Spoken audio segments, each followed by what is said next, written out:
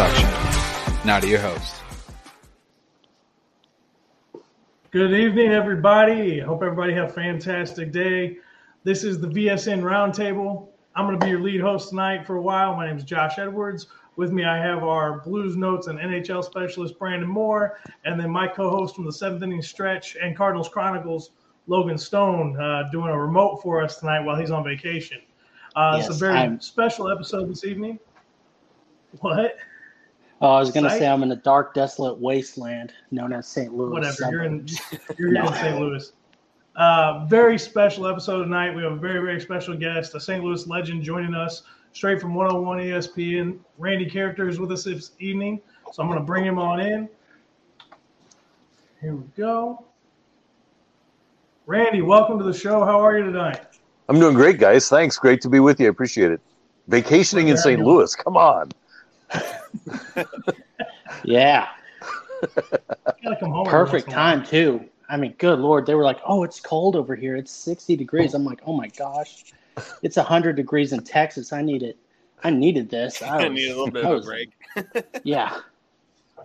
But, yeah. Welcome to the show, Randy. No, great to be here with you guys. Thank you. So, Randy, glad you could join us.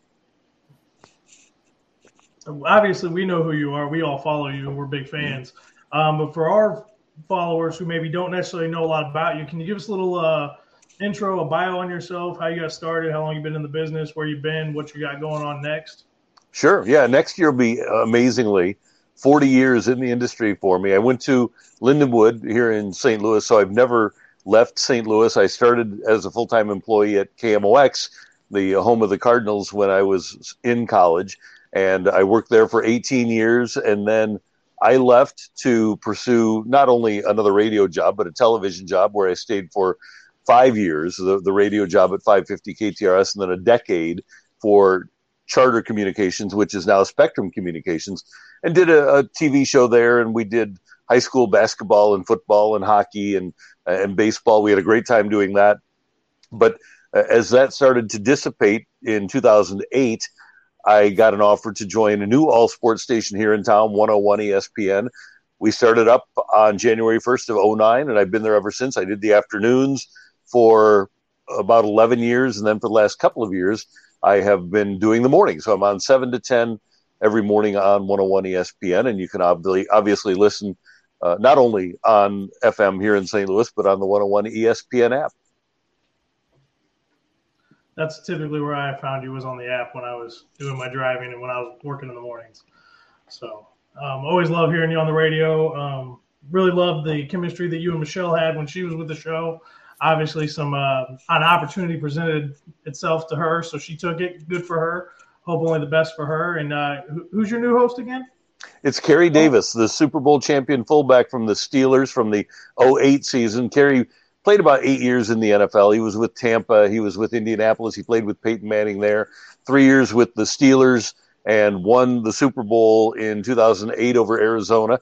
And for the last 5 years has been the head coach at Hazelwood Central here in town and has always filled in and done a really good job for us. He knows all sports, not just football, and he feels like a natural. We've only been on the air together for almost 3 weeks, and it feels like we've been together for 3 or 4 months. He's a pro, and he's a lot of fun to listen to, and he's a pleasure to be with in the morning. He's one of those guys that walks in at 6:30 in the morning, and he's got a smile on his face. We all know what it's like to work with somebody who's happy, and he's happy. Oh, of course. Yeah, that's always really good. Nice to talk about the 1999 St. Louis Rams all the time, right? I never get tired of it. We can't talk about the LA Rams anymore. Right? Yeah, that's my favorite team every week, guys, is the team that's playing the LA Rams. That's my new favorite NFL team. Ours too. Good to hear. So I want to start off by asking you, right now, because I'm the Cardinals guy, so I want to talk about, we've been promised how 2022 for a couple of years now is going to be the year for the Cardinals. And at the beginning of the year, I was a little bit disappointed that they didn't go out and get anyone. But it seems like once they got Quintana, Montgomery, and even the reliever whose name is Chris Stratton. We've just been on it's felt better We felt more complete. Obviously, the offense is a little bit down. Do you feel confident in this team going into the postseason? Because I feel confident in the wild card round. I kind of feel like with how the Mets have been playing lately, facing the Mets, even the Braves to a certain extent. The Dodgers, though, they worry me, and the Astros and the Yankees kind of worry me too. Where are you at on this? Yeah, I wouldn't pick the Cardinals to win the World Series, but I wouldn't be surprised if they did. And here's why. Because they have pitching. You mentioned going out and getting Quintana and Montgomery. And Adam Wainwright told us yesterday on the show that he's past his dead arm period. What happened was, remember a couple of weeks ago when he got hit on the knee with a batted ball and his knee swelled up and he started favoring the knee and it messed up his mechanics. But he thinks he found something in Milwaukee to fix his mechanics. He worked for a couple of hours on Tuesday. And so hopefully on Sunday, what we see from Wainwright is what we saw most of the season. Flaherty looked great in his last start. Michaelis looked great in his last start. They need to get Jordan Montgomery going. But the way I look at it is, and I'm convinced, I have no worries at all about Goldschmidt and Arenado in the postseason. So what I'm thinking is, for example, if you like what you have seen from Wainwright, who's dominant at home, and so is Miles Michaelis, if you can get a win at home, even if it takes 3 games, I don't feel bad going into New York and having Jack Flaherty pitch against Jacob deGrom. I could very easily see a game like that be 1-1 in the 7th inning. Now, you have to win it in the 8th or in extra innings because you're probably not going to beat Edwin Diaz, but I like the Cardinals' offense better than I like the Mets. I do think that the best team in the league right now is Atlanta, and I think Atlanta would provide the biggest challenge. You mentioned the Dodgers, 107 wins, and it's funny. Everybody that I talk to on a national basis about the Dodgers thinks they're really vulnerable, especially with the back end of their bullpen. They just benched Kimbrel. They say they're going to have a closer by committee, and they've got some injuries in their rotation. Julio Urias, who leads the league in ERA, not a big strikeout guy, but it'll probably be Kershaw and Urias in their first 2 games. But I don't think the Dodgers are a team that we have to worry about right now. What we have to concentrate as St. Louis fans is on whether it's Milwaukee, Philadelphia, or San Diego, just getting 2 at home. And the Cardinals, I believe still that there's only one team in the National League with more home wins than the Cardinals, and that's the Dodgers. So the Cardinals should be in pretty good shape at home. Yeah, for sure. And it's going to be interesting for sure. So Josh, do you have a question at the moment? Just to piggyback on that, since we're on the Cardinals right now, Logan and I have been talking about this all season long. I called Pujols hitting the 700 home runs. I called him getting to the RBIs too. And then I also took the Cardinals to win the World Series at the beginning of the season because – and a little bit of a homer, but I said because Albert came home, Yachty's last season, Waino potentially last season, may not be, we don't know. I'm big on the storybook ending. So I just thought, screw it. I'm taking the Cardinals to win the World Series. Good play.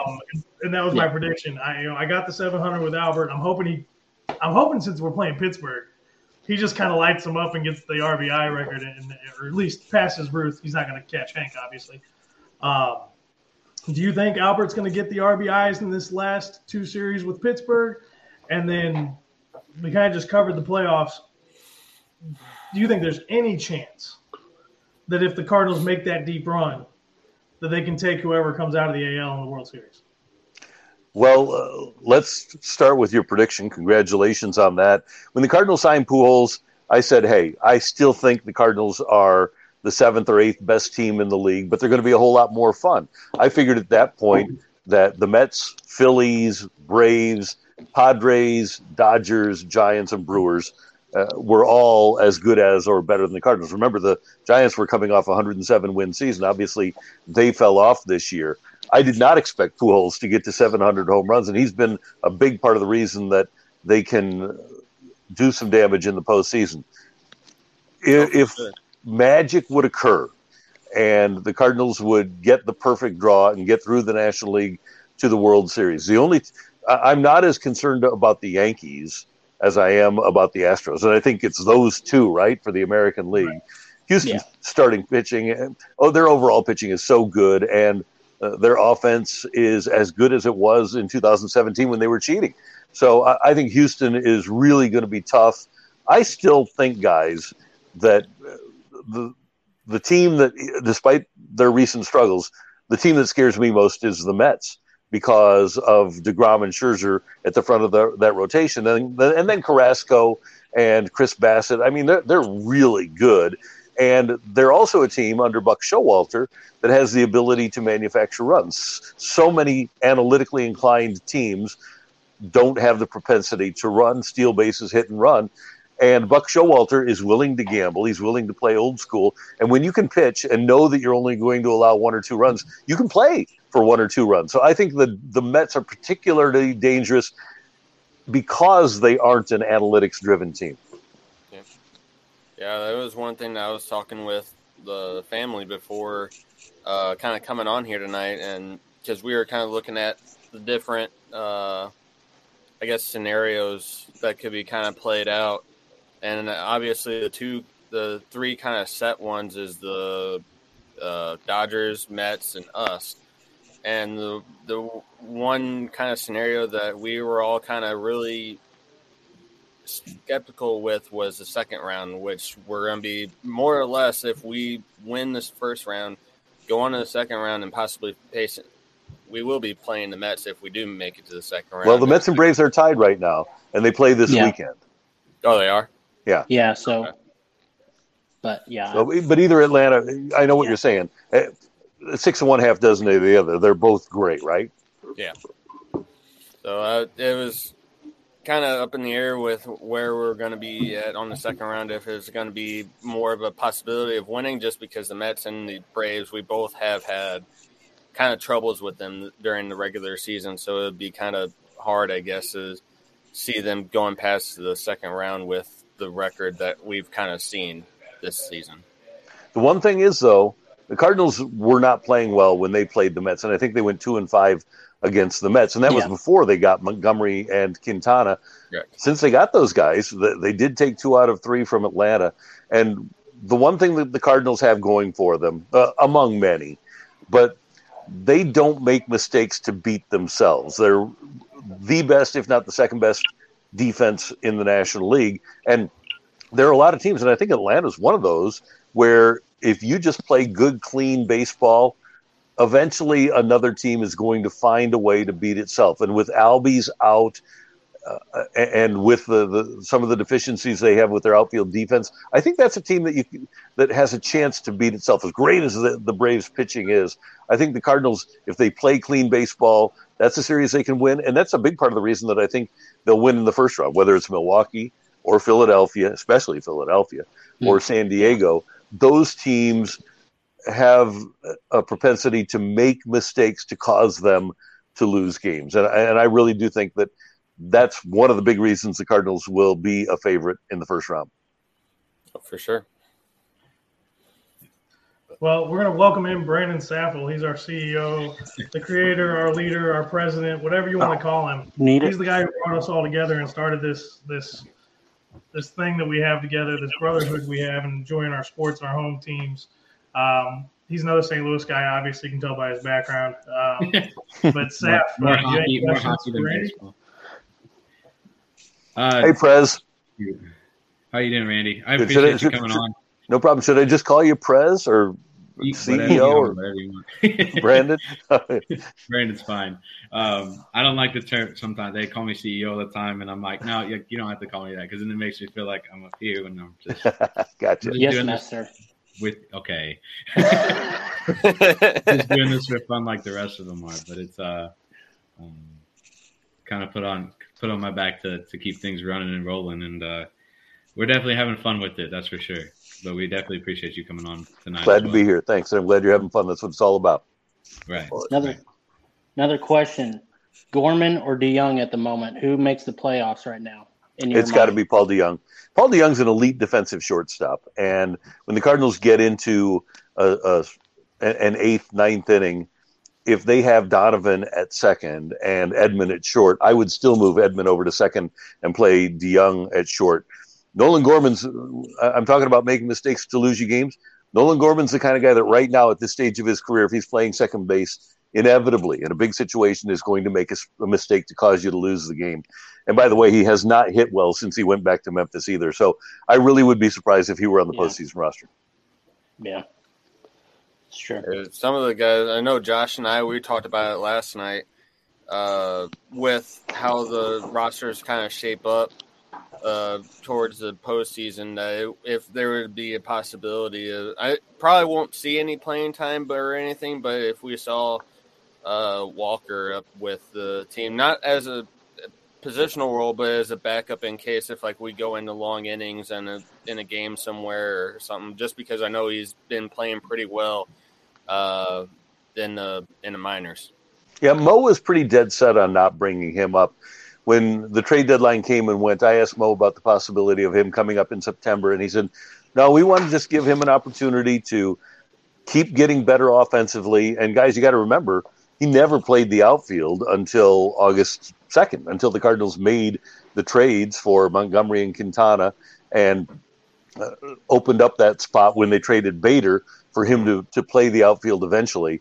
But even if the Cardinals keep 14 guys on that first round roster, I don't think that they'll bring Jordan Walker up. I don't think that we'll see Jordan Walker in St. Louis. He's going to go down, I think, again and play in the Arizona Fall League. I wouldn't be surprised if he were the Cardinals' opening day right fielder in 2023. But I don't think that at this stage, especially with the players they have coming back, apparently Tyler O'Neill is close to coming back, and they've got Yepez back now. I don't think that they would feel it would serve Walker best or them best to have Walker up here. Are you surprised that he's not been brought up to AAA yet? No, because right now your developmental area really is AA. There's not a whole lot of guys that play significant amounts of time at AAA now. And I think this year the Cardinals wanted to get him settled and into a spot where he was really comfortable offensively. And I think they've reached that spot. He was so good and so confident. And I think the gap has narrowed so dramatically between AA and AAA that they feel like they can develop a guy just as well at the at the AA level. So I'm not surprised that they didn't move him up. And then you also have to keep in mind that they wanted to keep people ready for the major league level, like a Corey Spangenberg, who was down at Memphis for a good portion of this year. They had the Kramer Robertson, who was playing infield down there for a long time. DeYoung was playing infield down there, and Gorman. So there really wasn't an opportunity for him to go and develop at AAA because they wanted to keep guys sharp in case they needed them here at the major league level. Makes sense. I know, well, Jordan, he's kind of popping into the comments here and there, but he did ask a question not too long ago about who's you think will be the outfield for 2023 it seems like there's been a lot of pieces kind of coming and going, putting Carlson in center, and then Nootbaar obviously has been probably one of the more consistent guys that we've had on the outfield, and then left field has kind of been all over the place since O'Neill's been kind of injury prone here lately, and we've had a lot of guys kind of going in and out of the outfield. But who do you think will probably be the set deal for 2023? Yeah, it's difficult to project, isn't it? Because O'Neill is the X factor. He's heading into his free agent year. And next year will be his 6th year of service time. And I would guess the Cardinals will try to move him. I know that they want to get Walker into the lineup next year. I don't know if it's opening day. I'm guessing that Nootbaar will be there. Dylan Carlson's going to be their center fielder. That's why they traded Harrison Bader, because they are so confident in Dylan Carlson in center field. And I think Nootbaar will get an opportunity. So then it comes down to what do they feel about Walker after his year at AA? Do they feel like he's ready to make the jump and be ready for opening day next year? And would Tyler O'Neill be more valuable to them than what they could get for Tyler O'Neill in his free agent year? Maybe the thing to do is to hope that he can stay healthy for 3 or 4 months next year, maybe move him at the trade deadline next year. I think it was valuable, by the way, when Carlson was out, that O'Neill played a good center field, because there are so many teams in baseball that are looking for a center fielder that can hit. And if the guy could just stay healthy, and I'm sure there's teams out there that believe they can keep him healthy, he would be a really valuable commodity for a lot of teams. For sure. Yeah. So I got the ultimate question, I guess. Okay. Got it. Does Nolan opt out at the end of the season? Oh, No chance. No. Well, See? I won't say no chance. 99.99 chance that he stays here. He loves St. Louis. He loves his teammates. Paul Goldschmidt is his best friend now in all of baseball. There is no pressure. He's got $35 million a year coming for the next 5 years. No guarantee that at the age of 32 he would get that kind of a deal. And I don't know what more he could ask for. He came to St. Louis with the idea that he wanted to win. Well, he made the playoffs last year. He won the division this year. The Cardinals have done things to help their team each year. Now, guys, I remember after Paul Goldschmidt's first year here, I was at a dinner with him, and I think it was Edman and Flaherty might have been the rookies of the year. And I said, isn't it amazing how these guys just keep bringing up young players? And he said, hey, that's the reason I'm here, because I know what they do. I see it every year. I see that they compete every year and give their team a chance. And that's exactly what Nolan Arenado wanted as he left Colorado. And there aren't going to be many better opportunities to win on a consistent basis than there are here in St. Louis. Oh, God knows. Because, I mean, it seems like almost every year the Cardinals have some sort of way to make it into the playoffs, even if they may not have the elite prospect or players or anything like what other teams do, but they're in a way kind of like what the Blues are in a way. They get the right pieces in the right time. Yep. And they are just able to make those consistent runs, and that's what draws a lot of these elite players to a city like St. Louis. I mean, the almost like the hot corners, Nolan and Goldie, just seeing some of the plays that they've made this season, and even in the past couple of seasons, especially this season, is just unreal. The amount of chemistry that they bring to the team and be able to make some of the plays that they make. And it really becomes their team next year, right? With Yachty leaving and Albert leaving. And make no mistake about it, this became Albert's clubhouse very quickly in this season. But next year with those guys gone, Arenado and Goldschmidt can kind of set the tone in that clubhouse. And another thing that players will keep in mind, I think more than a lot of fans, think about this, guys. Since the end of 2010, when the Cardinals missed the playoffs in the 2010 season, this is 12 years now, the Cardinals have played a grand total of 5 games in which they didn't have a chance to make the playoffs. In 2016, they were eliminated on the last game of the season. 2017, they were eliminated in game number 161, so they played one game where they didn't have a chance to make the playoffs. And then in 2018, the third of the 3 consecutive years where they missed the playoffs, they got eliminated in game 158. So 159, 160, 161, and 162 were played without a playoff chance. 5 games in 12 years where they didn't have a chance to make the playoffs. And players recognize that, because all you need to do, as we saw with Atlanta late last year when they won 88 games, get into the tournament and you have a chance to win the World Series. Of course.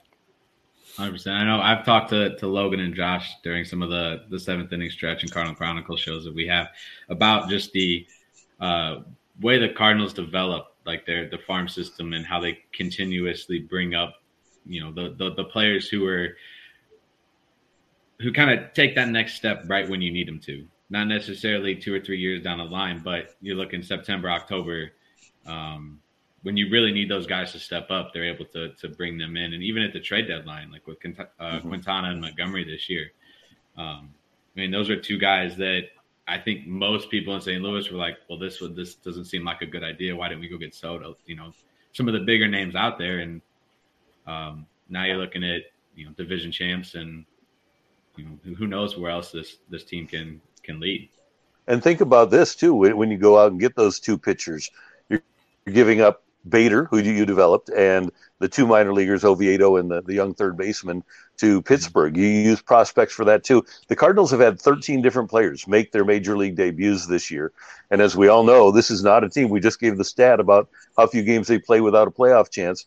So they aren't drafting high, but they're finding players. And right now, if I'm not mistaken, the Cardinals, of all teams in Major League Baseball, have the most homegrown players of any team, which is really remarkable when you consider the fact that they don't draft high at all. They never have a top 10 pick, but they're still getting really good players out of the draft. So let me ask you this, because Brandon brought it up, and Juan Soto, I have a fondness of him, you could say. Yeah, right. I was a little disappointed that we didn't get Juan Soto at the deadline. But I was listening, I think it was the Fast Lane yesterday, and one of the guys mentioned, why is it that we were disappointed, but we weren't shocked that the Cardinals didn't go out and get a Juan Soto at the deadline. And it seems like the last couple of years, this year they went and got Matz. They were in on Stroman. They were in on a couple other guys, but they don't actually go out and get these guys. And it seems like there's these big holes that they need to fill at the beginning of the season, like in the relief pitching and the starting pitching, and even another bat. Is there, do you find that kind of concerning as a fan? I mean, I understand we compete every year, but we're in one of the weaker divisions. Mm-hmm. So is that kind of like one of your, if we want to be truly dominant in the playoffs, we got to go out and get somebody, right? We can't just get, Verhagen from Japan and that's it, right? Right. And by the way, the Cardinals, they got Michaelis, they've got Sumwano. They've done a pretty good job of scouting over there, and Verhagen didn't work out. I mean, it was a bad offseason. There's no two ways about it with Verhagen and Nick Wickgren and Aaron Brooks, and Dickerson only had really one good month. Albert has been worth the money, but free agents wise, the Mats has been a wash this year. It was a bad free agency season or player acquisition season for the Cardinals. But one thing they do is they build a unit. They don't need and this is just philosophically what they do. They don't feel like they need to build an all-star team like the Padres have done. And even though they have Ballpark Village and even though they draw a lot of fans, they do work within the confines of a budget. And their philosophy, ever since the DeWitt ownership got here, has been to draft, develop, and then fill in around those young players with stars. And Bill DeWitt, no doubt about it, he likes having stars. And that's why you have Arenado, Goldschmidt, Pujols, Wainwright, Molina. You have those guys. But the Cardinals also have a great deal of confidence in their ability to develop players. And if you look at the Dodgers, Cody Bellinger was developed by them. Trace Thompson originally developed by them. You look at a guy like Urias, developed by them. Walker Buehler, Kershaw, Will Smith, developed by them. They lost, obviously, Seager, but developed by them. Back in 2003 or 2004, one of those playoff years, Stan Kasten, the president of the Dodgers, was in their dugout, and there was a media scrum around him. And somebody asked what his ultimate vision was for the Dodgers, because they'd made that big trade with Boston to get Carl Crawford, and they got Adrian Gonzalez and spent a ton of money. And he pointed over to the Cardinal dugout, and he said, well, that's the model over there. And if you look at what the Dodgers have done, essentially, with a higher payroll, they've developed their team the way the Cardinals have. There is a method to the Cardinals' madness. Boston will collect high-priced players and then pass them off and finish in last place, and then collect more, pass them off and finish in last place. You look at the Padres, who have never won a World Series, and they've had multiple seasons where they've collected stars and they pass them off to the side. The Cubs had their little dynasty, right, with all their stars that they developed, and then they just stopped being able to draft well. So I really don't have a problem with the way the Cardinals conduct their business. If they would have had to give up Walker and Carlson to get Juan Soto, I think that would have been a bad deal, and I also don't think they'd be in the playoffs. Thank you, Randy. Thank you for speaking sense to Logan. It didn't sound like no, I'm just kidding. Well, here, let me tell you something, and you guys might have heard me say it on the radio before. But one time, Cardinals were having a bad year. It was 1986, and they had all kinds of injuries. Jack Clark was injured, and there were guys beat up. And I asked him. I was standing down in the clubhouse with Mike Shannon, and I said, "How do you think we fix this?" And he said, "Big boy, there's three things for playoff baseball teams: pitching, pitching, and pitching." And he's 100% right. It was right in 1986. It's right in 2022. The sport's all about pitching. Why are the Mets great? Because they have great pitching. Why are the Dodgers great? Because they have great pitching. Why did the Yankees have a terrible August? Because their pitching went downhill. Why are the Astros great? Because they can pitch.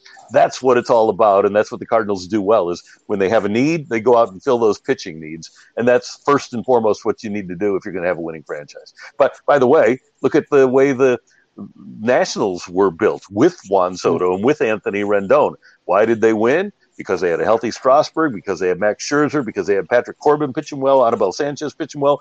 Heck, I think the Cardinals scored 2 runs against them in the NLCS that year. They won because they could pitch. Yeah. Sorry, I just got PTSD from that year. So. Yeah, nobody was beating the Nationals that year. Don't get PTSD. Nobody was going to beat them.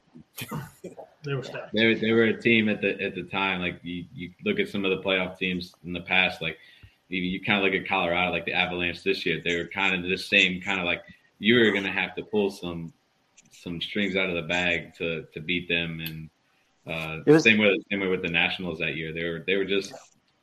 They found ways to win during the time. It was so odd because like a couple weeks earlier, we played them in a series and we just destroyed them. And then 2 weeks later, they acted like they were like the greatest team of all time. It was so odd to me that they just made that turnaround in 2019. Yeah, and I think they were 31-50, and then went on the incredible run. And that's another thing with the Cardinals is, and John Mozeliak said it after they made these trades. He said, "Hey, we're hoping that we can get into the postseason and get hot." And ordinarily, sometimes the best team wins, but ordinarily it's the team that's playing best at the end of the season. I think we could argue that all 3 of the Giants championships, they weren't the best team, but they wound up playing best at the end. I would argue that Tony Lewis's 2 worst playoff teams in St. Louis were the 06 and 11 teams that won the World Series. Last year, you got the Giants winning 107, the Dodgers winning 106, and the Cardinals won 90. Who wins the World Series? The 88 win Atlanta Braves. So it's not the best team, it's the team playing best at the end. Yeah.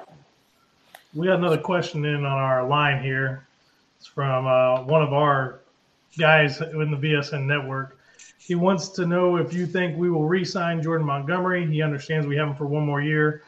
He seems to like it here. Do you think Montgomery re-signs and sticks around? I think there's a real good chance of that. He does like it here. He and Waino have become very close. Waino says that Montgomery's personality, just even the way he talks and his voice, remind him of the personality of Michael Wacha. And I would think that, if Montgomery performs next year, I can't imagine that Waino, if he pitches next year, would pitch beyond next season.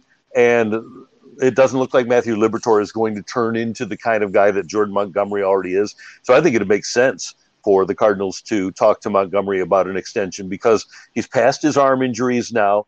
He's big. He's got really good stuff. I think that's a great idea. If I were the Cardinals, next spring, you're going to sign probably a couple of guys to long-term contracts. I would think that Tommy Edman will get a long-term deal, but I think it'll be smart for them to talk to Montgomery too, because Matz is going to be here. Michaelis is going to be here. Flaherty is going to be here for at least 1 more year. So I think it'd be smart to have a guy like Jordan Montgomery around as well. And I heard you make a comment about it earlier whenever you're talking about it's the last years for Yachty and Pujols, but and you just made another comment about it as well. Do you think Waino will be sticking around for a little bit longer? Because I know at the beginning of the season, it seemed like the 3 of them were going to be kind of calling it possibly quits after this year. But here lately, I haven't really heard anything about Waino quitting or if he's going to or retiring or anything. So it was kind of a question in mind if he was going to be going out with his buddies or if he was going to stick around for possibly another year or so. Guys, I'm on your show, so I'll name drop. I was with Waino for a couple of hours today. He honestly doesn't know. And part of it is his family. Yeah. He's got 2 daughters that are in high school. That's pulling him, obviously, one way. But he loves to compete. I mean, he loves to compete. And that's pulling him, the fact that he can still do it. And I don't know if he knows completely if he's done. And one of the things that he's told me multiple times over the years is Jeff Suppan, one time they were sitting in the dugout, and Suppan said, "Hey, before you retire, make sure that you're done and that it's out of your system. Don't do a Brett Favre type thing." And I think that the competitiveness of Waino will if he comes back, that'll be the reason that he comes back, because he's addicted to it. And he's healthy right now. I talked to Chris Carpenter after he retired, and we were talking about playing golf. And he was playing a lot. And I said, does that feed your competitive outlet? And about 10 seconds, he paused. He looks down, looks back up, looks me in the eye and says, dude, I was pitching in the World Series. There's nothing that's going to fill that competitive outlet for me. And I kind of think, I think Adam is the exact same way. I think it'll be very difficult for him to find something that will fill that competitive hole that he would have if he retired. Yeah. Well, I think honestly, the last inning stuff that's already putting him in with Albert and saying, "Oh, this is your goodbye." I think that's honestly feeding him, because I remember a couple years ago he used to say, "Oh, people walked up to me and said, 'Oh, you were so good,'" and he was like, "Word, I still am good." And so I think he's going to come back another year. And honestly, the beginning of the season he was looking really good. And obviously he had that dead arm thing that kind of lingered for a little bit. But I think, honestly, he could come back another season, and I'd be okay with it. Yeah, I would too. If you go into a season next year with Wainwright, Michaelis, Montgomery, Matz, and hopefully a healthy Flaherty, that's pretty representative starting rotation right there. I would certainly take my chances with that. Now, do I want some depth? Absolutely. I don't know if it's going to be Quintana-type depth. I would think that he's earned himself a pretty good contract with this stretch here. But I do think they need something more substantial than Liberatore and Zach Thompson and even Graceffo, who they like a lot, the minor leaguer. I think that it would behoove them to have another guy capable of starting, not Jordan Hicks. Thank you. Not Jordan Hicks. Yeah. He seems more like a reliever / closer type guy. Yeah, this is still a sport where I think you need to get innings, and I don't see a scenario in which Hicks is ever going to be more than a 3 or 4 inning guy for you. Do you guys? He never did it. I just don't see it. Yeah, I think what he's got, they just need to figure out a way to make him a consistent closer, a shutdown closer, much like Aroldis Chapman was back in the day, just a flamethrower. 15 pitches, K everybody, close it out, be done with it. I mean, Helsley's been ungodly awesome this year. I never saw this coming from him, and he's got the hardest, fastest pitch in the league this year now, overtaking Hicks. So I'm hoping that, maybe another year of working maybe 7th inning, 8th inning. I mean, could you imagine, Randy, an 8th inning where it's Hicks throwing fire and then Helsley comes in for the 9th to shut it down? Yeah. I mean, good God, we would be ridiculously amazing. Now, one thing to keep an eye on for next year and years beyond, guys, is the pitch clock is going to change things dramatically because kids are taught to throw at max effort. And then they're taking 25 to 30 seconds to get that arm to recover and recharge so they can throw 100 again. Well, now, nobody on base you have to throw within 15 seconds. Somebody on base you have to throw within 20. My friend Greg Amsinger, MLB Network, did a minor league game with the pitch clock, and he said the guys that were 98, 99, within a dozen pitches were 93, 94. Guys are going to have to learn how to pitch with the pitch clock now because there just isn't time for that arm to recover and consistently throw 100-mile-an-hour pitches. So Hicks especially, Gallegos is going to be a different animal altogether because he takes like 35, 40 seconds between pitches. I think some guys on the Cardinals are really going to be dramatically affected by the pitch clock, and I would have Jordan Hicks at the top of that list. Yeah. Yep. I would agree with you. Good point. Aside from the new pitch clock rule, how do you feel about the other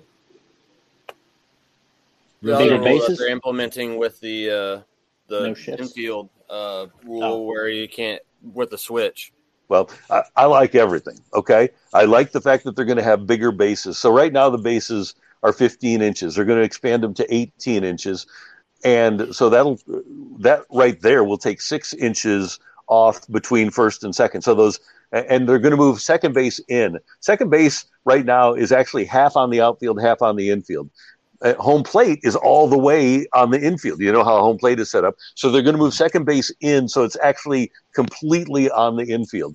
So you're going to have an extra 10 or so inches between first and second and third. Those bang plays on steal attempts will be much more to the advantage of the runner now. I like that. I want baseball to bring athleticism back into the game. I not grew up, but my introduction to quality baseball was Whitey Ball and the spectacular defense that the Cardinals played in the 80s. Now, without the shift, you're going to have to be able to play second base. You can't have Mike Moustakas or Max Muncy playing second base because they just don't have enough range. So it'll be guys like Edman that are playing the infield for successful teams. And I love the fact that they're bringing that part of the game back. And then the pitch clock is going to be great. The only thing that I need now is my robot umpire. If I have a robot umpire calling balls and strikes, I'm golden. Really? Oh, yeah. Man, no. Why? What do you have against it? What's the problem with it? I love it. So Logan and I have had multiple debates on this. I'm a traditionalist. He loves Angel Hernandez. No, I can't stand Angel Hernandez. So I think the umpires should have – you know how in European soccer – they have relegation where when a team's really bad, they get dumped. I think the ump should be on a relegation system where they're graded every week. And when an ump does poorly, they should be sent down to AAA.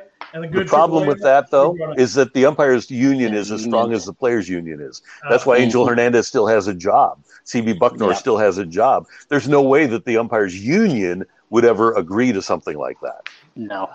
Okay, I didn't even think about the union. Look, Logan, you never brought the union, so I never thought about it. But here's my thing with the robot ump. Guys, we talked a lot over the years about rules changes. I think if they would have just called the strike zone. So the strike zone is supposed to be from basically your armpit to your knee, okay? And most umpires have it basically from the belly button to the top of the knee. It's a postage stamp. The problem with baseball, as far as I'm concerned, is the guys have decided that the walk, and the numbers people, have decided the walk is as valuable as a hit, which couldn't be further from the truth. I've never seen a guy driven home from second with a walk. No. Well, if you force people to swing the bat by giving them the strike zone that's in the rule book, then you're going to get people to swing the bat. The problem is that baseball has given umpires the power to have and institute their own strike zones. So if you have the robot ump, you're going to have a real strike zone, a big strike zone, and guys will have no choice. Hitters will have no choice but to go up there and swing the bat. That makes the game faster. It decreases, hopefully, the number of strikeouts, and it certainly decreases the number of walks. And that's what baseball's trying to do here, is just get more people on base, get more people swinging the bat, and just have more action in the game. Yeah, see, that's a better argument, Logan. You need a better argument, Logan. That's a good one. I'm not really saying that because no, I'm kidding. Joe West, I mean, he kind of made a head-scratching comment. I think it was on his podcast this year. He said, he said that he was referring to one of the other umpires who did a really bad game this year. And he said, the umpires have a different strike zone than the one that you see on TV, and which I understand that. But the one on TV is the one that's at the letters, like you said, the armpit, basically, and the one at the knees. And so if you have a different strike zone than the one on the TV, then you're kind of a problem, and it's ridiculous now, and it's kind of like a power trip now. They they love to get angry or take it out on players or whatever. Right. Mm-hmm. I do think though that there is one negative to having that robot umpire, and that is that you take the skill of pitch framing out of the sport. And that's one of the things that Yachty over the years, for the most part, has done really well, is turn a ball into a strike just by giving the umpire a look. And that's a skill that would go by the wayside if there's a robot ump. But I think there are more positives to be gained from having the automatic strike zone than negatives of losing the pitch framers that are able to change the game in that way. I honestly love that because now we're going to have a lot, like catchers are going to have to do more than just pitch framing. They're going to have to actually be offensive, and they're going to have to be able to keep up with the other guys. Got to be able to throw too, right? That was not a shot at Yachty, by the way. Got to be able to throw. Yeah, with the bases now, the way they're going to be, that pop time strong armed catcher it'll come back into vogue. People will have to really defend the run. Yeah. So since we've gotten over to catchers, I have a very important question. Okay. With Yachty being gone, and Logan, I'm not going there. Relax. Okay. With Yachty being gone, who's our catcher next year? That's a great question. Herrera's not ready. Kisner can't hit to save. I mean, up until the last couple games, he's been super inconsistent. Right. He's the best player now. Right now. I mean, do we go out and do we go get Contreras? Do we try to get Sean Murphy? I mean, what do you think? See, I don't. If you want a catcher, I don't think you go get Contreras. Now, Contreras, if you have the automated strike zone, I think Contreras has a chance to be a more effective guy for you. But if we're going to have the rules for home plate and the umpires calling strikes, and in terms of dealing with the pitching staff, that's one of the reasons Contreras didn't get moved at the deadline, is because he just doesn't do a good job, especially with young pitchers. A Murphy I would like the Cardinals to trade for Jacob Stallings, who got traded last year to Miami. He's a free agent after 2023, so I would think that he'll be on the move. He's the kind of guy who won a Gold Glove last year, doesn't hit an awful lot, but if you've got a Kisner or a Herrera, he's a guy that I think would do a great job of holding down the fort. He's not a great offensive performer, but he's like the quintessential. He's Mike Matheny. He's the quintessential Cardinal catcher that can run a pitching staff, manage a game from behind home plate, throw, catch. I think a guy like that would be a really good fit. And Murphy, by the way, I think it'll take a lot to get him, but if I could get him on my team, I would absolutely. I got one more question, and then I'm going to go because I know Moore is begging to start talking about hockey soon. So this is more of a hosting question. So your friends, you talked about how you were friends with Goldie, you talked to Wainwright, you talked to Carpenter, you talked to all these players. Mm-hmm. How hard is it, and how do you toe this line of kind of grading or kind of talking about them, and if they have a bad game, you got to talk about how bad they are.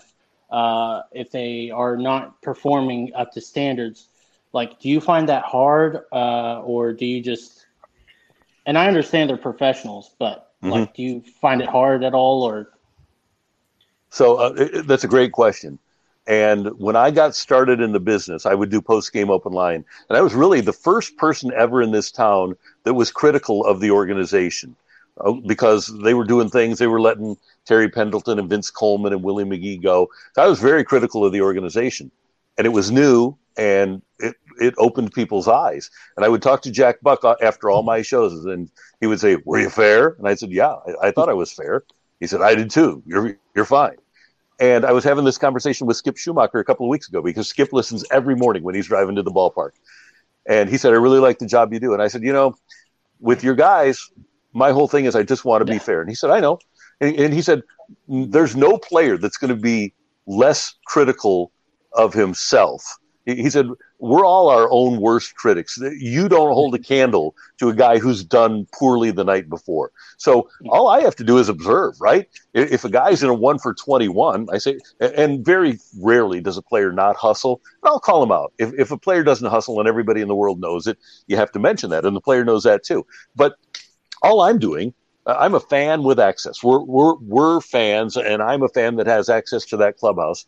And if Adam is not pitching well, he says it. I don't have to. I have Adam on every Wednesday, and he said, "Hey, I've been pitching like a knucklehead for my last 6 starts." So those players know it, and if I mention their performance and it happens to show up in a negative light, like Skip said to me, they're definitely more aware of it and more critical of it than I am.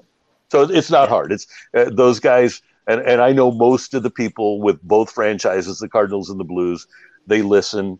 And fortunately for me, I've been around for a long time so that they know that I'm fair. I had this conversation multiple times with Alex Petrangelo, and he said, "That's all I can ask is that you be fair." And so that's what I tried to do. And if I'm that, then they have no problem with it. Yeah. Well, yeah, that's a good answer. And yeah, I guess I never thought of it that way, but thanks for coming on. If you want to, come on to the Cardinals Chronicles or the 7th Inning Stretch at any time, I know you're pretty busy, but We're taking applications if you want a job here.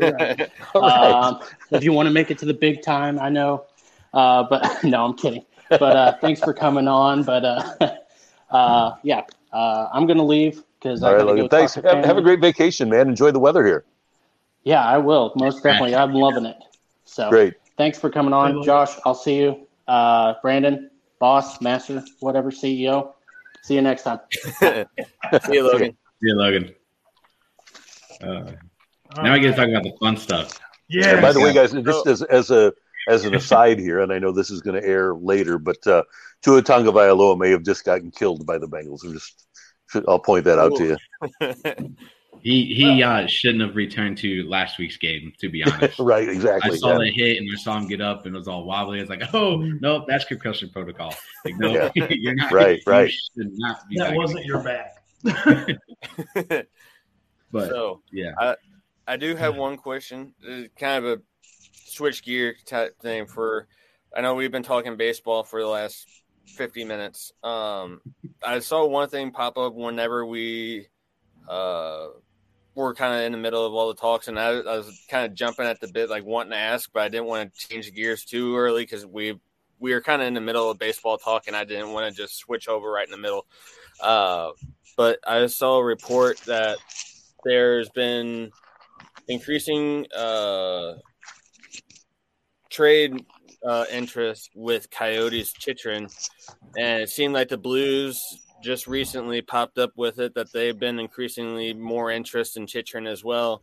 And I know we have a little bit more of a solid defensive group after getting Letty ironed in for another 4 years this past offseason. Hopefully with having him, he gets Parayko back to kind of whenever his days of whenever he was playing with Bo and having his solid defensive effort out there. But having a guy on like Chitrin on the Blues defensive core, do you think that's something that the Blues are seriously trying to inquire on, or do you think that's something that's like the media is just throwing out there and then it's just going to kind of blow by the wayside? No, he definitely wants out of Arizona, and there's no question that the Blues have interest. They had interest last year. They felt like they almost had him at the deadline. They were really close, and they like him a lot with the $3.275 million coming off the books from Marco Scandela's injury. They would have to find another $1.25 million to get a guy like Chikrin in. It'd take a couple of first-round draft choices, and with the Perunovic injury, I think that's probably one of the guys that Arizona would have been interested in. I don't know if the Blues are a really good match right now for Arizona, but there's no question that Bill Armstrong and Doug Armstrong, very close friends, the general managers of both teams, they could work a deal, but I just don't. I would think that there's another team that probably has a better match with Arizona right now than the Blues. And one other part of it for the Blues would be, like you said, they've got 4 guys under contract, 3 of them at $6.5 million, another one at $5 million. Do you want to allocate another $4.5 million to your D core when next year you have to bring back O'Reilly and still sign other players? Next year they have, I think, $67 million committed to 12 or 13 players, and they still don't have Ryan O'Reilly under contract. Yeah, that's going to be a very – I don't want to be Doug in that office trying to figure out at the end of the season what they're going to do with some of the guys, because, I mean, you got Tarasenko coming off at 6.5 this year. O'Reilly, I think, right around the same. I think he was at 7 or 6 somewhere. Yeah, 7.5 for both of those guys. Yeah. So, and you have Barbashev as well. You had Kyrou and Thomas coming off this year, but they both got their significant deals. And then you got Mikula also coming off at the end of this year since he only signed a 1-year contract. So it's going to be a tough season/off season upcoming for the Blues organization, trying to figure out where they're going to shuffle all their money around in order to keep the guys that they're wanting to keep. You're right. And the cap apparently is not going to go up. So the choice would be to move a guy like Krug, which, again, becomes riskier because you don't know if Perunovic is ever going to be a guy that is healthy, right? You don't know if you're ever going to have him for on a consistent basis. And you also probably don't want to give a 32-year-old Ryan O'Reilly, as much as we love him. Doug Armstrong doesn't like to give term to veteran players. We saw it with Backus. We saw it with Petro. We saw it with David Perron. And he's pretty cold-hearted. So I wouldn't be surprised at all if they just let Ryan O'Reilly walk after this season. Yeah. I saw a little kind of snippet today of something that O'Reilly said he's not really in a rush to get the contract done. He's just more worried about playing this year and making sure that he's healthy and is able to possibly sign a contract and stay. He obviously wants to stay in St. Louis, just like everybody wants him to. He's been a critical part of the Blues organization for the last 4 or 5 years. I mean, he played a significant role. Hard to let somebody like that go, but then again, they've done the same thing. They've done it before. I mean, Doug knows what he's doing. Doug Armstrong knows what he's doing when it comes to off-season acquisitions and things like that. He's unfortunately let Backus go and Pietrangelo and some of the big, Blues fan favorites over the last couple of years. So, yeah, and the big thing for Army is going to be, and I think that Robert Thomas has reached elite status. I think he's a great player now. He's found his 200-foot game. But Kyrou is going to have to turn into a star, right? Kyrou is not – he's an all-star. He's a really good player. But I don't think that he's reached all-around star status yet. People compare him to Patrick Kane, but Patrick Kane was a much better 200-foot player, is a better 200-foot player than Kyrou has shown himself to be so far.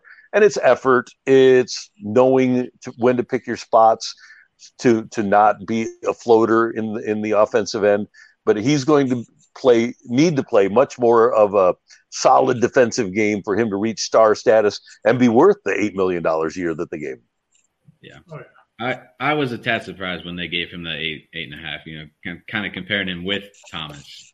He's not, no doubt that Kyrou can be that kind of player. But, are we going to see it? Is he going to be worth that $8.5 million, in 3 years when Thomas is already kind of at that point?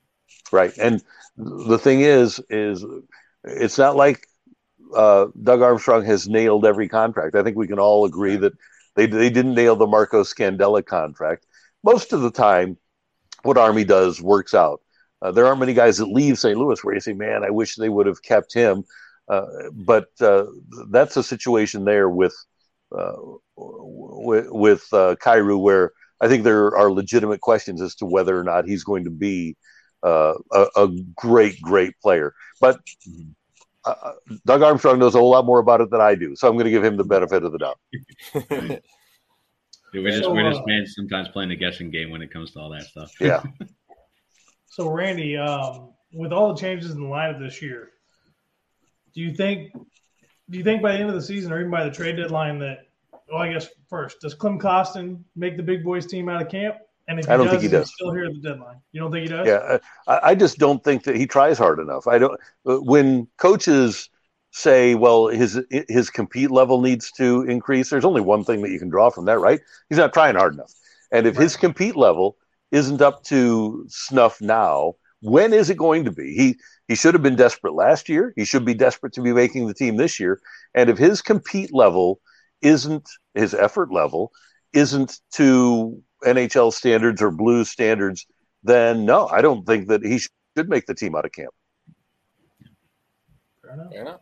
Yeah, because I know I saw an article on some of the guys how they were all kind of going back and forth that they were thinking Costin and maybe one or two other guys on the team might have had crosshairs on their back with their production level for this season. If they're going to have the chance, even if they do have the chance, if they're going to produce like everybody's expecting them to, then whether or not if they're going to have a spot in the lineup for the whole season, part of the season, or if they're even have the chance and maybe be down in the AHL or wherever for most of the season. Yeah, and he's a guy where you're scared to let him go because he's got all the skill, he's got the shot, he's got the speed. We know that he's got the ability to. We talk about that 200-foot game. He played it in the KHL. He was a terrific 200-foot player, a great forechecker. So we know it's there physically, but he needs to put it together and he needs to find it. But at some time, you've got to reach a decision with a player, and they really like Neighbors, and he's a big winger. They really like Logan Brown. He's a big winger. And those guys are as young as Klim Kostin is and don't have as much pro experience as he does, but they've moved past him in regards to what the Blues think of them as prospects. So it better happen for Klim Kostin pretty quickly. Yep. But it seems like I know we've kind of had a few games kind of coming through with the preseason so far, where we've gone 3-0. We're just a live update. I know I'm a little bit behind, but close to the end of the second period, it looks like we're tied 2-2. I don't really have the details of who scored because I don't have it on the TV at the moment, but it seems like Jake Neighbors, he's really been a guy that's been kind of like you were saying before. He's putting that athleticism out there. He's proven that he can play with the best of them. He's been scoring a lot. He's been in the plays a lot. And same with Logan Brown, which, I feel like those guys both can probably make it to the big club probably for the start of the season.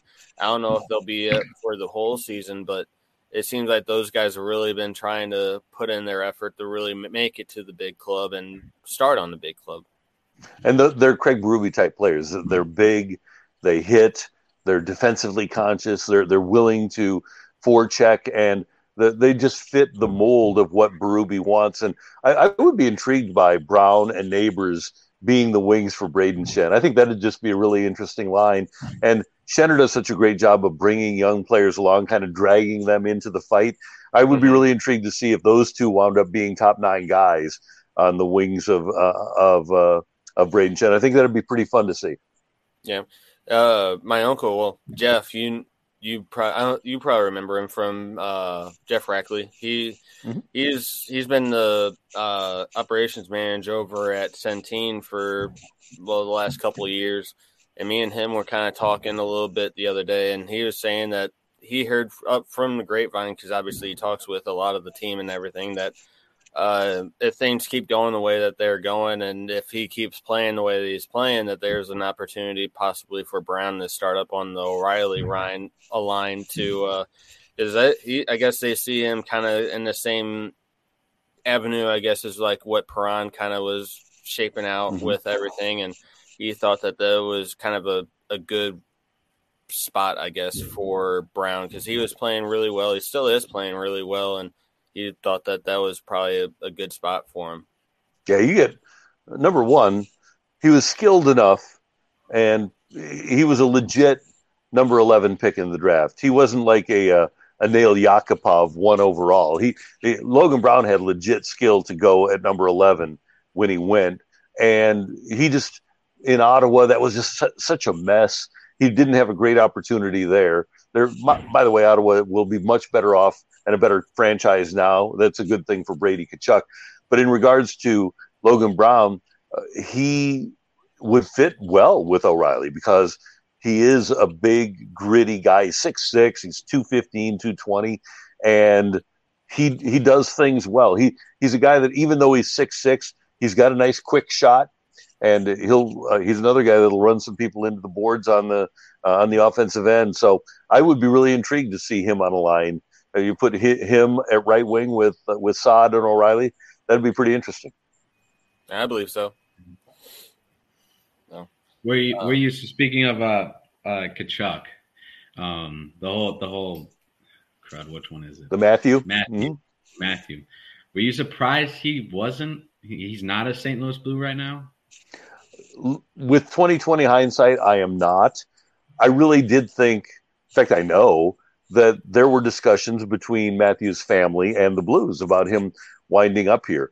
But when push came to shove and Calgary knew they had to get rid of him because he wasn't going to be back after next year, and they didn't want to have another situation like they had with Johnny Gaudreau where he walked away for nothing. Right. So they made the move, And to get Jonathan Huberdeau, who was second in the league in scoring last year with 115 points, and then you get plus 40 defenseman in Mackenzie Weegar, and they got a first-round pick. Those two players were more than the Blues could have given up. The Blues offered Tarasenko and Scandella, and I think won number one. But not only did the Panthers offer more for Tkachuk, but they also offered him more money. He got $9.5 a year from the Panthers. He would have gotten $9.25 had he come to St. Louis. So it just didn't match up, and there was no part of the deal where the Blues had the advantage. The one small part that they would have had would have been that he's from here and he grew up a Blues fan and his family is here. But Keith Tkachuk and his wife are building a house down in Naples, so they'll spend a ton of the winter down there, and Matthew can go down there for home games and be with his parents. So I think it all works out really well for him. And hey, look at it from this perspective as well for Matthew Tkachuk. No state income tax on that $9.5 million in Florida, whereas he would have had to pay that here in Missouri. You're right. Right. Yeah. So who's your biggest hope for this season? Like your breakout star for the Blues this year? Well, do we already consider Kyrou? Like I said, he's not a superstar, but he was an all-star, right? Scored two goals in the all-star game. So let's count Jordan Kyrou as a star. My breakout guy, I hope, is Logan Brown. I think he's got all the tools to be really, really good. Mm-hmm. Oh, yeah, I would definitely agree. I mean, seeing how he played last year with the guys and everything, I thought he contributed really well. There were at some parts of the season last year where they were kind of going back and forth between him and Nathan Walker. Mm-hmm.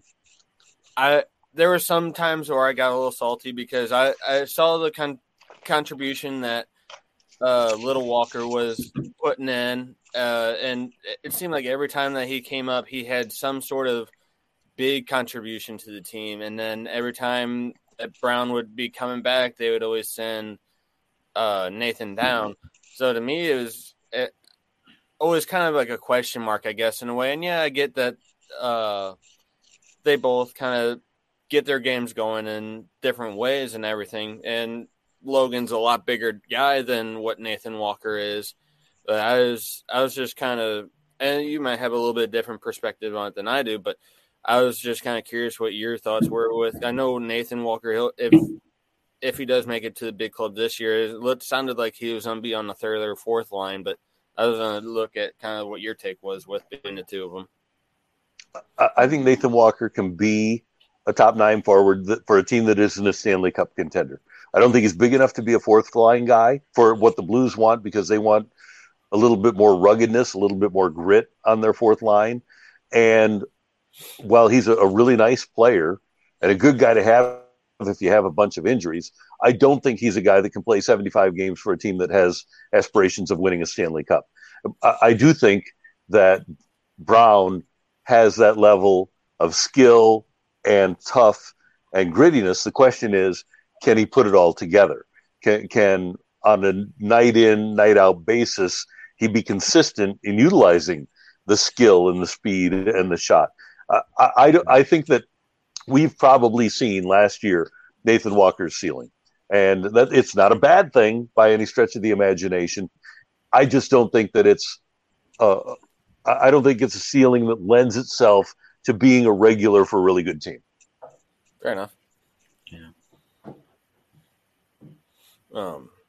By the way, let me throw one other name out there, and a lot of people disagree with me. I think Nico Mikkola is going to be a pretty good player. I don't know if he's going to be an all-star, but I think he's going to be a more than serviceable third-pairing defenseman on a regular basis. Is he going to be Jay Bouwmeester? No, probably not. But I think he's going to be a really nice player that'll probably play a long time and make a lot of money in this league. Oh, yeah. I would agree, because, I mean, even bits and pieces last year, he had his moments, but I thought he really had a good contribution on the power play and on the penalty kill. I thought he played very well whenever he had his chances on the power play or even on the penalty kill. I think he's can't come a long way from what he's kind of showed over the years, because I thought there's plenty of times where in chances for 50-50 pucks or back check, I thought there was times where he may have not have had the right stuff in some of those circumstances or situations, but towards the end of the season last year, I thought he really started owning his own. He started getting physical a lot more with some of the guys on the other teams that he was playing against, and I just thought he was starting to play a lot better overall game, kind of over. I agree with you. The last season. Yeah, I'm with you, and that's, by the way, as you know, an element that the Blues don't have a lot of is the physicality.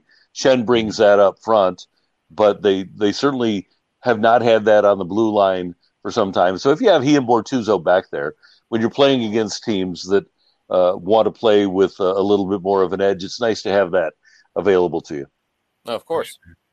So you kind of talk about like the off season and stuff like that. You know, that Torrey Krug's name has been thrown around a lot when it comes to trade talks. So is there more to than just him not being, I guess, as much as productive player defensively than we're seeing? Just because, I mean, it's surprising that they're throwing Krug's name constantly in trade talks. At least you hear it all the time, talk wise. Yeah, I think there were a couple of reasons for that. I think number one, obviously, was the idea of clearing cap space. But number two, I think that the only reason you would move him is if you thought that Perunovic could be there for the whole season as a power play quarterback, because the Blues don't have that other guy. They don't have another power play quarterback on this roster, and the power play was so much better last year when Krug was healthy, right? That was one of the things that hurt the Blues in the playoffs when he was injured, and Perunovic stepped in nicely for him. But I don't think there's another guy on that defense. All due respect to Justin Falk and the other players the Blues have back there, obviously Karraker and Leddy. I don't think that there's another guy that can run a power play like Torrey Krug. So I understand why we have all brought him up as a possibility of a trade target, but I think with the injury to Perunovic, that should quiet down. Yeah. Well, that's good. Yeah. What is your how are you feeling about Thomas Greiss? That, I think, is the scariest part of the team for me, guys. So it's he has not been good for a couple of years now, and the Blues have a great history of turning guys around, whether it's bringing in Brian Elliott, who they were able to get for nothing when they got him. They got Halak, and they were able to keep him going for a couple of years. They turned Carter Hutton into a nice backup. They were able to get Jake Allen from the depths after developing him and get him performing well again. So the Blues do a pretty good job of getting goalies going, but it's hard to do that when a guy is 36. You're counting on him, I think, probably for 25 games. And to me, the money that they got when Marco Scandella got hurt, if there is a backup goalie that pops free, I wonder if the Blues might pursue that, because Thomas Greiss came for $1.25 million, and I think you get what you pay for. And I have real concerns about his ability as a legitimate winning NHL backup goalie. Mm-hmm. Yeah. How much of an impact, though, do you think, even if he comes in and he plays 25 games and wins 10 of those? I mean, you're still looking at 20, right around possibly 20 to I don't know, 12 points or something like that between those 10 games. I mean, you think that's enough for, when Jordan doesn't have that stellar game to kind of pick up, to push the Blues into a possible wild card or playoff spot when they need it. Well, that's the other issue.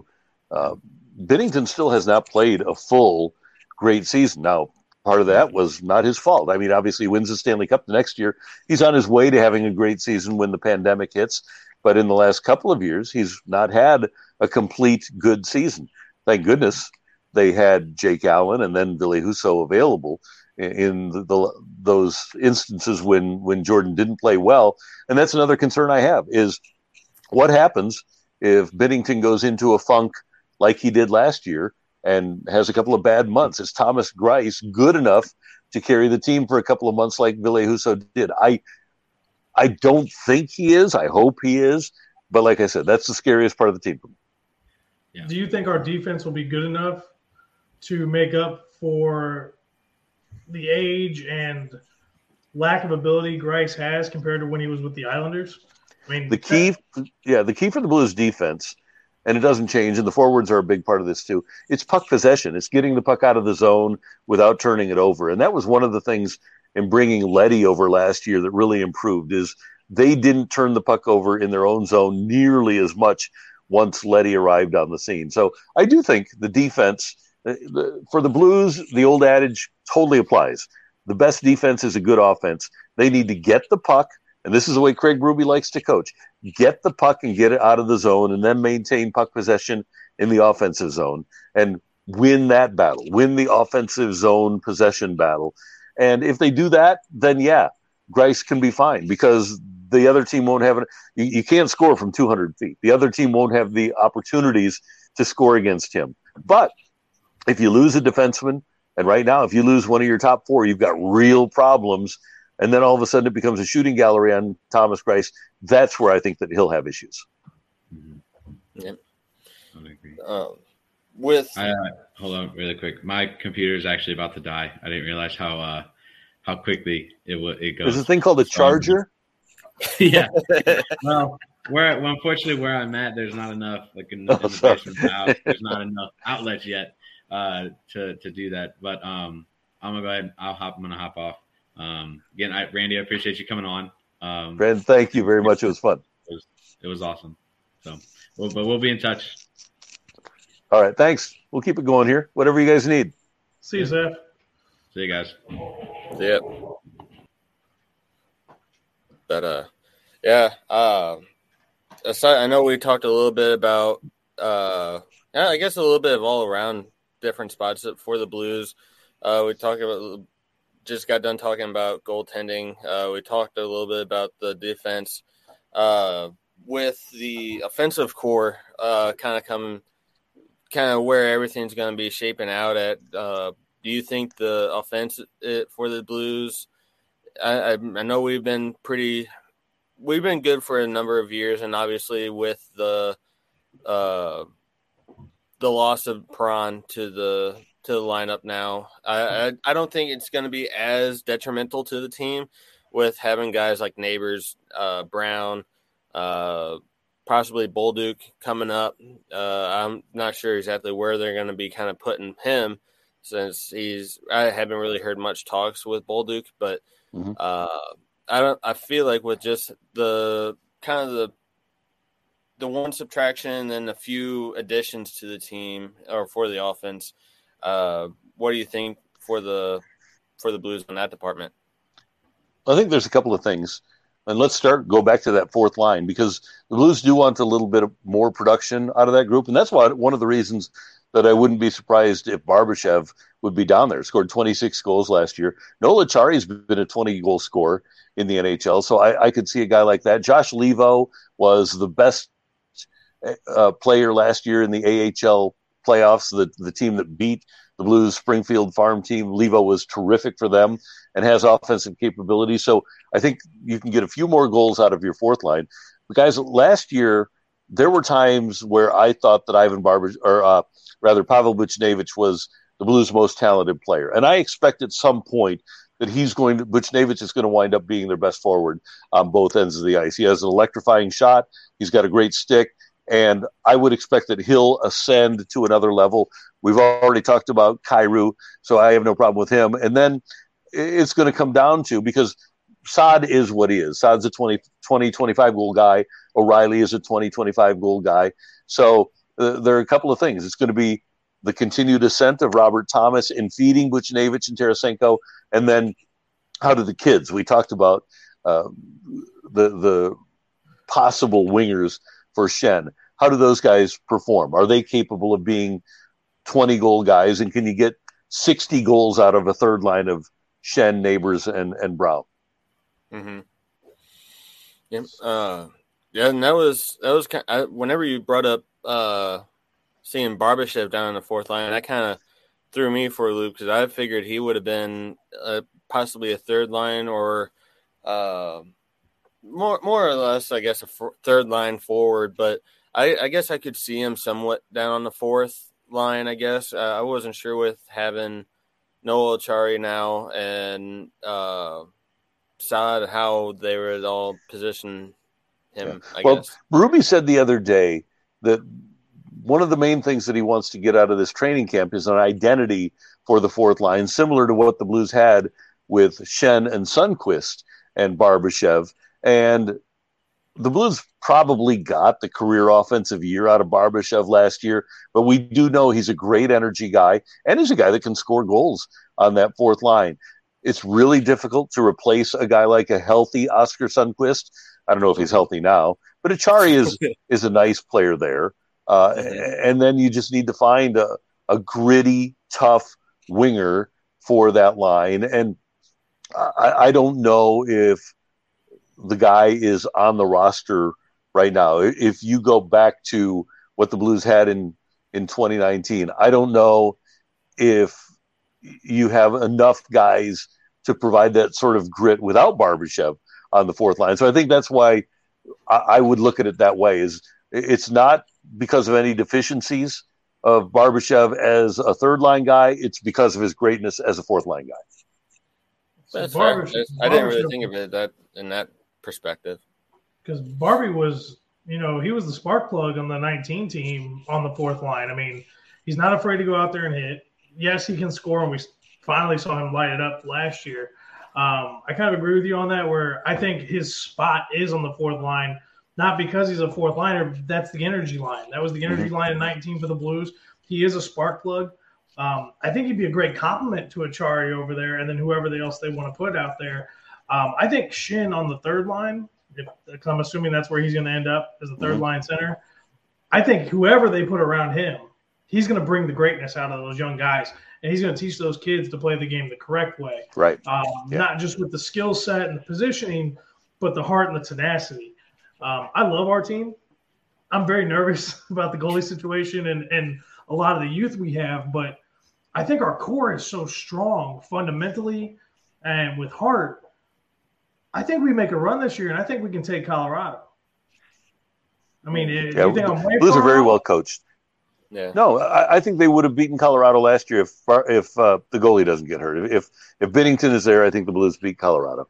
So no, I think you're right on there. And by the way, we haven't mentioned Toropchenko, who apparently is way ahead of schedule.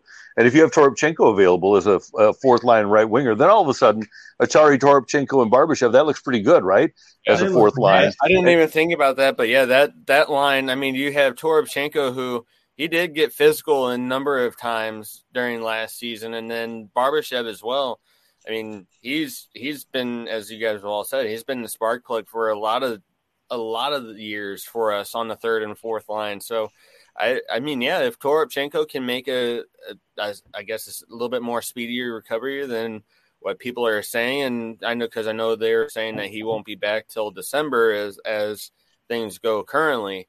But having that as a fourth line, that I could see that being like that gritty kind of spark plug line that the Blues have always kind of had somewhere in their lineup. And apparently today after practice, Steve Ott was running Toropchenko into the boards, which is for a fourth line guy, I guess a pretty big positive, right? That definitely sounds like a positive to me. Yeah. So we haven't talked about what I would consider the elephant in the room is the Tarasenko issue. Not rescinding his trade request. Do you think Army's going to move him at the deadline if he can? Do you think he rides him through the end of the season, lets him go for nothing? Do you think Tarasenko pulls back and rescinds his trade request and decides he wants to stay in St. Louis and finish his career? We will know at the trade deadline whether or not Doug Armstrong thinks his team has a chance to win a Stanley Cup with what he does with Tarasenko. If Armstrong doesn't think they have a chance to win, he'll trade Tarasenko like he did with Stastny and like he did with Shattenkirk and get a number one for him. If he thinks they have a chance to win, he'll keep Vladdy here. This is Vladdy's last year in St. Louis. Cap-wise, they just can't keep him now. So I'm sure he'll be highly motivated. But if the rest of the team around Vladdy struggles and they're on the edge. I wouldn't be surprised if the Blues would move him at the deadline, but I do think that will be a telling thing is as to what Doug Armstrong thinks of his team as to whether or not Tarasenko is here. Yeah, I would agree. That's a pretty cut and dry answer too. Yeah, and by the way, Josh. Or sorry, go ahead. Yeah, I don't think it matters to Tarasenko now or anybody whether he rescinds his trade request or not. He made it a year and a half ago, and he still hasn't been moved. So, whether he rescinds it or not, it really doesn't matter, I guess. That's true. Yeah, because Josh and I, we talked about this last Thursday whenever we had the Blues Notes episode. Because I thought it this way is like if they end up keeping Tarasenko all the way through to the end of his contract, and then he goes to free agency. Yes, the Blues would be getting him or getting nothing for him in a way, but I mean, in a way, you would be able to clear the space that Tarasenko has at the 6.5, 6.7, whatever he's at, and then you can use that money, obviously, to try to either sign some of the kids to maybe a little bit lengthier contract than what they're being signed to, and then you could possibly even sign O'Reilly. I mean, this is all just is my perspective. Sign O'Reilly to a year deal if he wants to, and if the organization wants to a little bit more than what he's been getting now at 6.5, maybe 7.75 or something of that nature, and still have a little bit of room to be able to do other moves with the rest of the team if they're in dire need of doing something else. And I don't know if you're going to find a guy that can score 35 goals. You might have to crowdsource the 30 to 35 goals that Vladdy gets when you let him go. But one of the things that Army does that's kind of a chess as opposed to checkers move, I could easily see Vladdy going, Schenn moving to a wing, and then Bolduc moving in as a center in 23-24 because they love Bolduc as much as they love Jake Neighbors. And eventually he's going to be a top 9, if not a top 6 center. They've already said that they expect Robert Thomas to be their number 1 center and eventually their captain. So I could certainly see them setting things up to replace Vladdy, maybe not at the same position, but in terms of roster and numbers on the top 9 with a guy like Bolduc. Yeah. And that was you just brought up with the whole captain situation.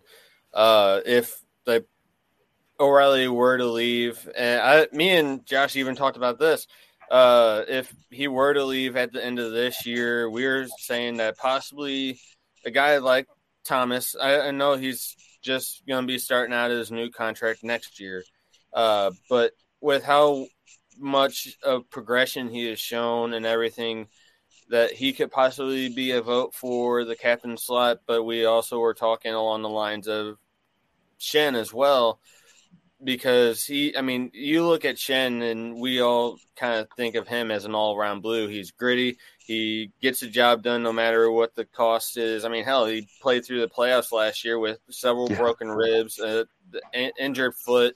So, I mean, I could see either of those guys possibly, but I think the tall tale sign is probably going to be Thomas in the end. Yeah. When Thomas signed the contract, Doug Armstrong said that he expects Thomas to be the captain of the team. And you just look at some of the little things they're doing. Like, we have a Blues player on every week on our show on 101. Last year it was Perron. And when he leaves, they decide to put Thomas on. They give him a front and center role on their media partner. That's the sort of thing that tells me, because I even suggested Braden Schenn, and they said, why don't we go with Thomas? I think they want to get Thomas into that situation where he becomes sort of a spokesman and is prepped for becoming the captain eventually. I would be surprised actually if it was anybody else. Not that Schenner doesn't deserve it, but I think the Blues, looking long term now, they want a guy that is going to be here for the long term and a younger guy, so that they can sell the C on the jerseys for and stuff like that. And Schenn, there's no question. Players, Dallas Drake, a former Blues captain, said, hey, doesn't matter who's wearing the C. We all know who the leaders are. And there's no question that Braden Schenn is one of the main 2 or 3 leaders on this team. Oh, of course. I would probably say that, and then alongside with O'Reilly, Yep. Tarasenko a little bit last year. I thought he was kind of a dominant voice probably within the clubhouse and everything. Definitely Shen, O'Reilly, and I felt like those guys were very much in the talks of like the main leaders for the team. Well, and Brandon, one of the other things you mentioned Vladdy, because when you have a bunch of young Russian players, you've got Buchnevich, you've got Toropchenko, you've got Barbashev, you do need to have that segment. That's an important part of a hockey team these days. And you're right. He, as much by his actions, but his words as well, became a leader in that room. There's no doubt about it. Mm-hmm. Yeah. I mean, I've met, I've just, this is all in passing, but I met Tarasenko once because he lives kind of out close to the area that I'm in, and kind of in the store and whatnot, just in passing, kind of just caught him in a glimpse, and I was like, it looks like him, and just had like a brief couple words. And I mean, he seemed, obviously with his speech and everything, there's some stuff that he can't quite understand, but he seemed like a pretty all-around type of person. He didn't really seem like those athletes sometimes that you meet that are kind of all about themselves, or they have that hard attitude that they don't really like being talked to like out in the public just for what they're known for and everything. But he seemed like he was a little bit more of the all-around or just genuine type of person, I guess. In a way. He is a good guy. And by the way, loves St. Louis and loves St. Louis fans. I think there were a lot of things, and we know about the whole doctor situation that went into the trade request, but I don't think the trade request had anything to do with the support of the community that he gets. Yeah. I mean, it seemed like it mostly from everything that was talked about for the reason why he was wanting the trade and everything was, I guess, the team doctors or something along the lines of that. And I mean, that was mostly the reason for it. I mean, yeah, I could see possibly something along the lines of why he's wanting to get a trade, but it seems like anytime he's viewed on the ice or anything, he's always has a smile on his face, or he's always trying his hardest. And in the media, so he's always wanting to talk about the Blues, how he loves the city and everything. So, I mean, to a fan, like in my perspective, and seeing him wanting a trade request at first, I was kind of like, well, what's going on? Why all of a sudden is wanting to trade or a trade out of St. Louis? But it kind of came into light later on with the whole doctor situation. Yeah. And he's one of the things in playing that game that he did well is he never said it himself. He always had sources. It was always his agent, and his agent wasn't using his name, so it was sources close to Vladimir Tarasenko. We never heard Vladdy say, I want out of St. Louis. Yeah. So he's got a level of plausible deniability there, and he can say, I never asked for a trade, when technically he didn't, because he never said the words. Right. Yeah, I always thought that was kind of an odd thing, because it was always in the media or like something on social media, or like somebody saying, oh, he's wanting to trade. It was never like in interviews and everything. It never once, like you said, he never once said that he wanted out of St. Louis. He always said he loved it in St. Louis. He loves playing here and everything else. So that was kind of like a thing that I was like, what's all this about? I didn't really understand the whole situation with Tarasenko and everything with wanting to trade. Yeah, well, you're right about it being the doctors, and whenever those sorts of stories come up, and remember Doug Armstrong said he was made aware of it right after the season ended, it's always the agent. It's always the agent. Whenever you see a trade request, sources close to a player say that a player wants a trade, it's always the agent. Mm-hmm. Yeah. Well, I'm gonna have to get going here pretty soon. I gotta go to work here in a little bit. Okay. And I'm out with family as well, and I gotta get stuff back to my house before I go to work. So I don't know if you guys wanted to just end it here, or if you want to talk a little bit, Josh, with them. I got one Blues question. I got one radio question. You got it. All right. So what's your stance on Colton Parayko? What does he need to do this season besides be the guy he was when J-Bo was on the team? Can he get there? And is that one of the worst contracts Army's had in the last 5 years? It's not a bad contract, but we tend to mischaracterize Colton Parayko. Number one, he's never going to be Chris Pronger. And right. Prongs said on our show last year, he said, hey, quit comparing him to me. He's never going to be me. That's not who he is. But last year after the All-Star break, actually when Letty got here, he was plus 32 after the All-Star break, led the league with the plus 32. He's a really good player, but he's that unusual guy that we all expect because he's being paid like a number one to be a number one, and the Blues signed him with the expectation of being a number one. But to be a number one, he has to have a quality partner like a Bouwmeester or a Letty. So my confidence level in Parayko for this year is high because he does have the right guy playing with him. I just hope he shoots more because he's got a freaking cannon at the end of his stick. Yeah. I don't disagree, but the Blues' problem last year was not scoring enough goals. They scored enough goals, and it'd be great if he would shoot it more and score more or break some ankles, but it's just not who he is. In fact, I tweeted last year at one point that it was a shame because Al McInnes was never afraid of breaking an ankle, and right. that it looked like Parayko was, and Al actually quote tweeted it and said, yeah, you're right. I was never afraid of breaking an ankle. And it'd be nice. But I think Colton is such a nice guy that he's genuinely concerned about the health and well-being of the people that he's playing against. Yep, for sure.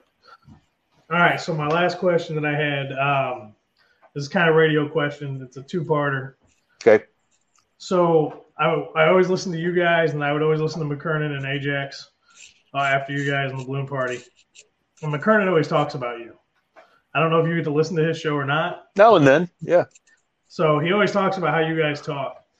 His memory is like impeccable from 82 or 86 on. Your memory is on a whole different level, in my opinion, from that, especially when you guys do your trivia that I've tried to get into and I never could get in on. What are you doing to make your brain so strong where you can remember all these little details from these minute minutes in games from 30 and 40 years ago, where you can pull them up and your recollection's so clear and crisp and your details are so on point? How are you doing that? Okay, let's start with this. With Tim's memory is different than mine because Tim is so great about remembering like specific dates, September 24th of 1990 and things that happened and specific seasons and things like that. He's a brilliant guy and he does have a great memory. My thing is there's just such a high level of consumption over the years. When I was a kid, we had two newspapers in St. Louis. The morning newspaper was the St. Louis Globe-Democrat, and the afternoon newspaper was the St. Louis Post-Dispatch. And then we had tons of magazines. Didn't have the internet yet, so I got Sport Magazine, I got Sports Illustrated, Inside Sports, The Sporting News, Football Digest, Baseball Digest, read it all, and have a relatively high level of comprehension from reading and watching games over the years. I tell people it's really the only gift that I have. If the fight was about geography or history or math, I'm screwed. But I do remember sports things, and that's why is that there's just such a high level of consumption, and I retain a pretty good level of it. And it's kind of a photographic thing a lot of times that a question will be asked and it'll just pop up in my mind, but that's how it works. I mean, you're just impeccable, man. I've listened. Oh, so many of those fights, and I'm like, how does this guy do this? It's ridiculous, and you never stop to impress me on that. I mean, you rarely ever lose. I mean, rarely ever do you lose, and it's just I'm always in shock by your memory. I'm glad you get a kick out of it. It's a fun segment. It's actually our most listened to segment on the show, and I'm glad you tune into it and enjoy it. Yep. Well, since Brandon's got to go, we'll get you out of here, Randy. We greatly appreciate you coming on. If you ever want to come on and talk Blues hockey with Brandon, obviously I'm sure he's got an open invite with you. If you ever want to come talk baseball with Logan and I, it would floor us if you want to come on and talk specifically Cardinals, or if you want to talk MLB. I'm sure we can reach out to you later. But again, thank you so much for coming on, spending the evening with us, taking time out of your busy schedule. Brandon, you got anything else? No, yeah, Randy, as Josh said, we all from the Variety Sports Network, we greatly appreciate you coming on today, talking Cardinals and Blues with us. Surely we hope to probably have you on more in the future. It was great talking with you. I know you probably enjoyed coming on and talking with us as well. I'll be sure to tell the family all you said hi and everything. But, thank you very much. I appreciate that. For sure. But yeah, greatly appreciate you come on. It was a fun. I deeply enjoyed having you on and talking with you tonight. Yeah, that's all I got really. Great. It was great being with you guys, and enjoy this, the best time of year with hockey getting started and with baseball playoffs and football in full swing and the weather outside and the golf. It doesn't get any better than this, so enjoy it. You guys make sure you check out Randy Karraker on 101 ESPN in the mornings from 7 to 10. Thanks so much and have a great evening. You too, guys.